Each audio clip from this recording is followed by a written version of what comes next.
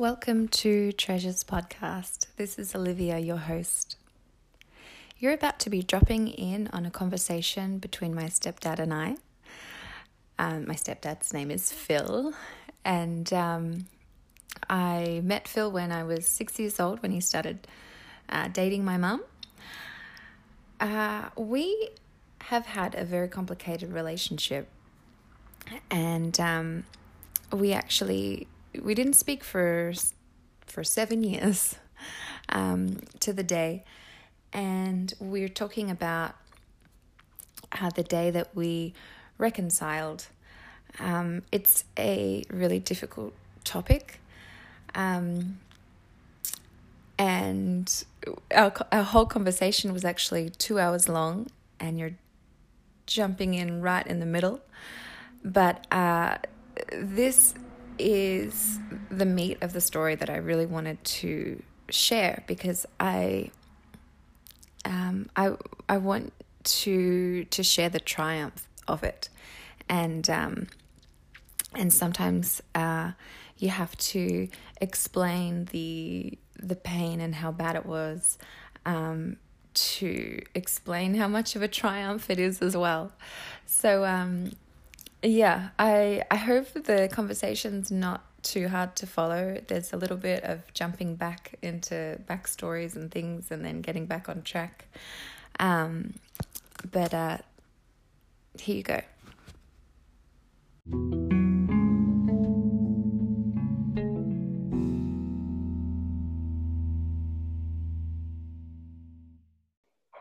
What was it like the 7 years that we didn't talk for you? What was going through your head? It was very disappointing for me, and I didn't enjoy it. I didn't enjoy being a tyrant, but you're in this vicious cycle where you're really trying, you're just bumping into walls, trying to find a way out, and being a Christian and someone who in your own mind is supposed to have the little house on the prairie sort of home life.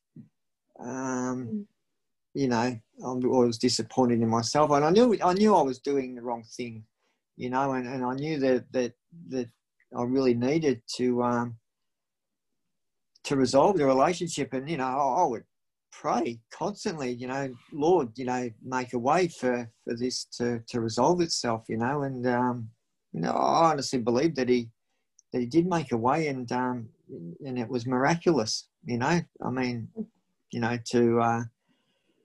suffer from a hernia and to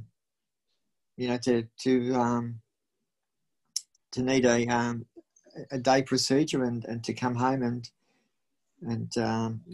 basically your life situation too, going to England and meeting Sam and conceiving Melody and coming back to Australia.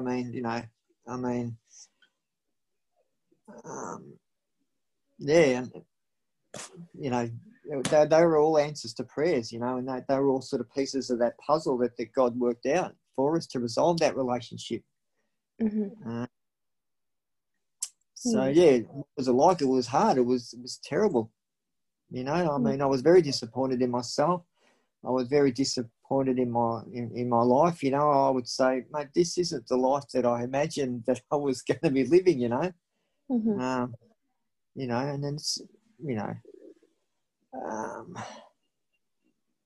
I'll just say it's not nice, because I want everybody. I'm a very friendly person, as you know. I want everyone to like me. And to to have my stepdaughter hate me, wasn't my ideal situation. And look, you had every reason to hate me. Don't get me wrong, but it wasn't good. Yeah, I remember that day. That was actually my birthday, my 21st birthday, and I was coming home on the bus from work and, very pregnant, and Sam was, well, I mean, I just got home, I guess. I must have been home for not that long. And I started work straight away. On the 12th of November, you arrived back in Surrey. And I think it was around about the 26th or something when I went in for the surgery and came out that next day or something. Yeah. And Sam was coming, I think, in January or something. Yes. Yeah. So, and I hadn't really fully told him the extent of our relationship, Sam, I mean, because I didn't want him to have because I knew we were going to live in your house for a while, and I didn't want him to come in, like, I don't know, with his backup or something, coming in. And and so I guess I did want, well, I don't know. I don't know what my plan was, but anyway, I remember coming back home and then it being a relief of finally coming home, and then realizing, oh yeah, Phil and I don't talk, and our routine was just pretending we didn't exist in the same room. And so that would mean sometimes, like, I would be, I don't know, in the room and you turn the light off when you left the room or something like that. And anyway, we just, I think we were very passive aggressive with our not talking, but just pretending we didn't exist. I actually, even before that, probably when I was about 17 or so, and I don't know if you remember this fight, but we would argue over the heater. And I would put the heater up and you would turn it down, and then I would put it up again and you would turn it down, and then I think I'd go throw a plant off the balcony and I'd come back and turn the heater up again. I'm really sorry about that. That was pretty bad.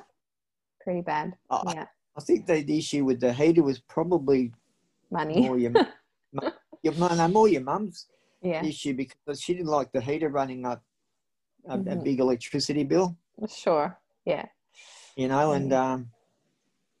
then your defiance was just added to that, to my anguish of having to be head of the household and manage the whole situation of household bills, as well as mutual compliance.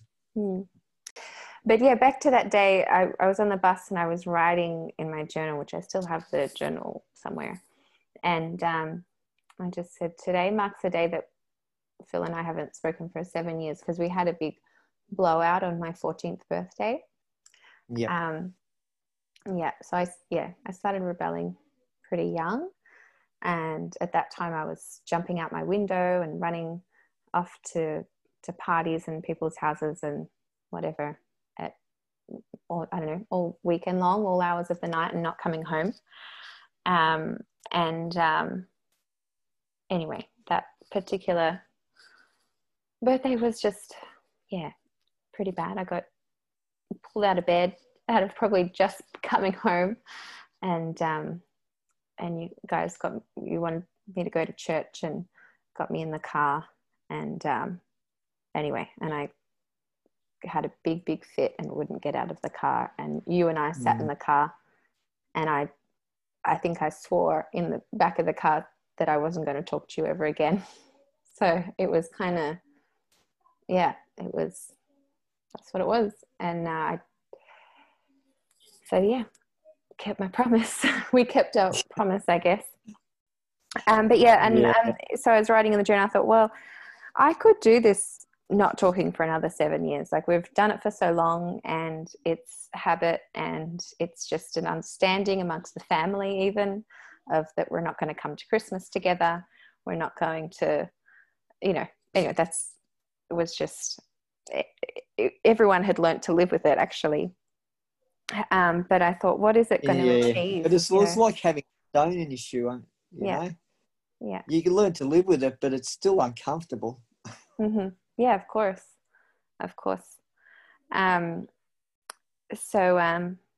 I made a plan. I said, well, I'm going to talk to you when you get home. And I wanted to apologize because I did have a lot to apologize for. But I was trying to work out how I could do that, but also say, but, like an apology with a but or something. But you have to acknowledge this. And it's just that kind of like you want some sort of justice or something to be justified. But anyway, I hadn't really, I didn't know what I was going to say. And then you were home on the couch resting from your surgery, and I was in the kitchen, so your back was towards me, and I was like, oh, you were kind of looking all weak, and I was like, oh no. I don't want to yell at him or whatever. Not that I wanted to yell, I was just worried that like a lot of our talking ended up just escalated so quickly into yelling, and so I was just expecting that, I guess, or not wanting that to happen. But anyway, so I just went up to you and asked you if you wanted a cup of tea. Well, I looked you in the eye first, which I think was terrifying to you. And it's like, what do you want? In that moment, you just sort of think that's an opportunity to start afresh, and you sort of just basically back down. Any thought of to being nasty or anything like that. I think there were just so many thoughts, and I'm thinking, mate, good on you, Olivia. All kudos to you that you've actually humbled yourself to basically do something that was very uncomfortable.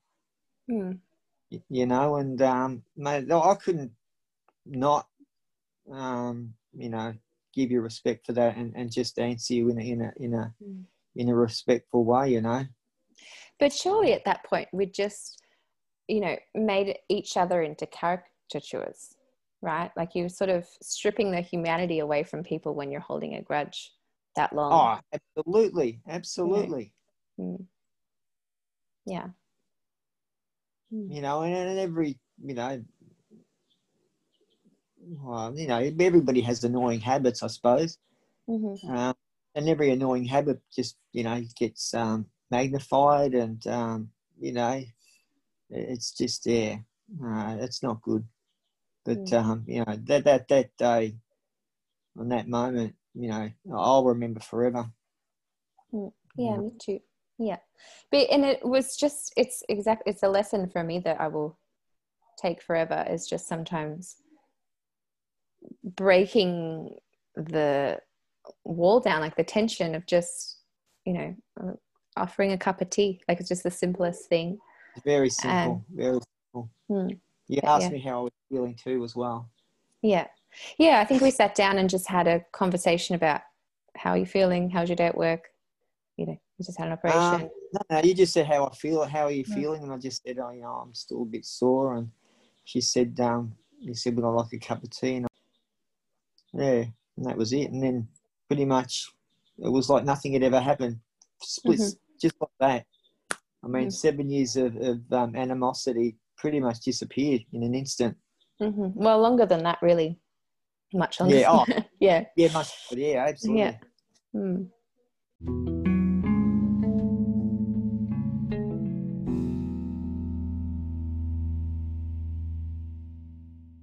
So I looked it up, and Phil and I didn't talk for 2,557 days. Can you believe it? I'm sure many of you have heard the saying, holding on to anger is like swallowing poison and expecting the other person to die. I'm going to change it a little bit.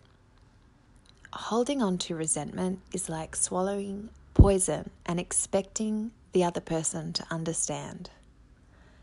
I think that's what I was trying to say. I had this need for a justification for my resentment, and really I was just holding this burden over my family and it was hurting me. It was hurting everyone around Phil and I.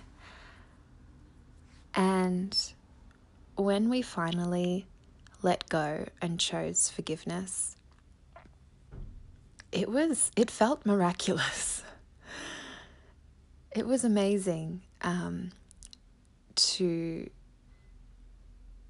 be able to start seeing Phil again as a human and to start healing. And it's been 8 years since that day. And our relationship has never been better. It is still growing, and I'm excited to see how it will continue to grow. And it's just a beautiful thing. And I'm sorry that we had to go through that, but it's a life lesson that I hope I'll never have to learn again. So with that, I'll leave you. Thank you for listening. I hope you got something out of this podcast today. I hope it's encouraging to hear our story, and if you have a similar story in your life, write to me. Yeah, I'm going to leave you with that. Have a good day. Thank you. Bye.